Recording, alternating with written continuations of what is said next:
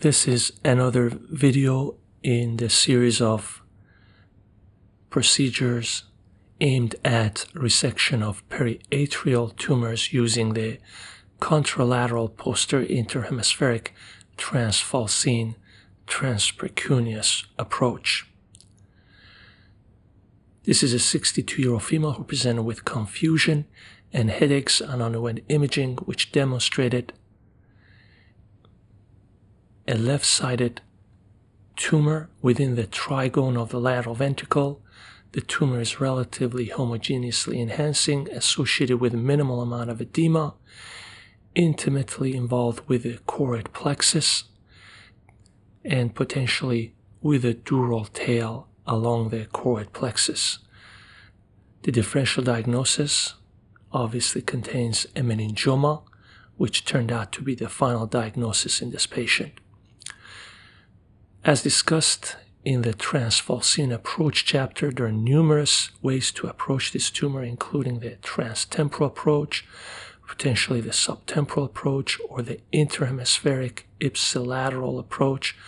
All these approaches are either associated with significant amount of retraction or potential transgression of speech cortices. The contralateral interhemispheric Transfalcine approach provides a favorable trajectory to remove this tumor. Importantly, it allows early devascularization of the tumor from its vascular pedicles from the choroid plexus, and also allows early identification of the vital ventricular walls.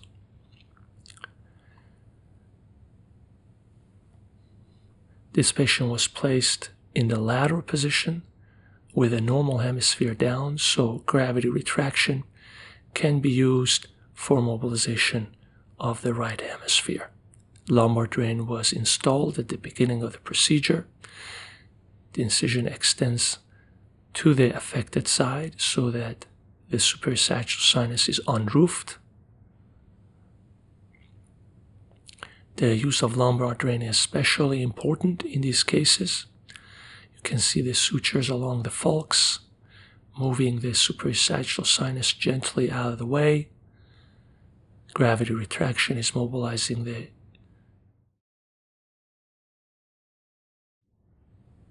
ipsilateral brain. The falx is cut in a shape of a T. You can see the portion of the T parallel to the contour of the superior sagittal sinus. The precuneus over the tumor is exposed. The two falcine flaps are reflected over pieces of cottonoid.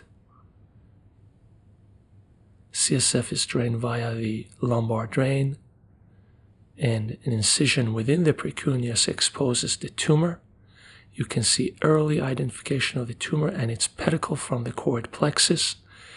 I go ahead and devascularize the tumor early on after it's slightly debulked, so I can avoid significant brain retraction to reach the pedicle of the tumor. You can see the choroid plexus. Here, that part of the plexus that is adherent to the tumor and providing its feeding vessels. Here's the wall of the ventricle, exposed early on and protected. During our dissection, the capsule of the tumor is reduced after the tumor is further debulked using ultrasonic aspirator device. Early devascularization of the tumor is very advantageous in minimizing blood loss and providing a clear operative field during the dissection. Here's the more posterior aspect of the tumor that is also being dissected from the walls of the ventricle. Cottonoid patties are used to maintain dissection planes inferiorly and allow drainage of the blood into the remaining ventricular spaces.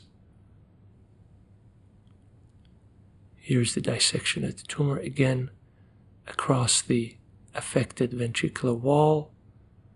Here's the dissection along the inferior aspect of the capsule.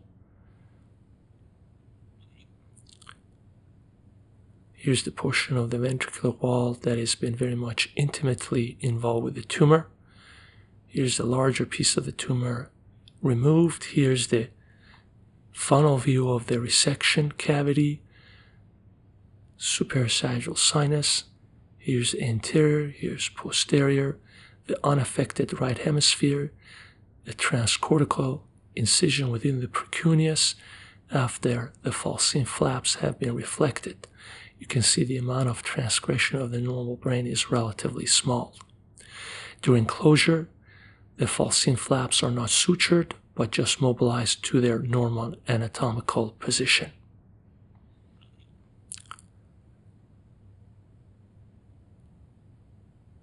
A ventricular catheter was placed.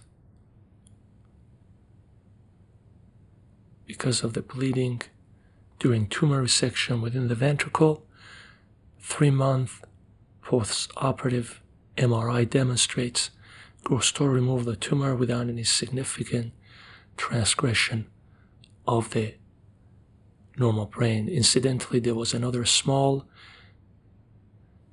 meningioma along the junction of the falx and the tentorium that was left untouched during the operation. Thank you.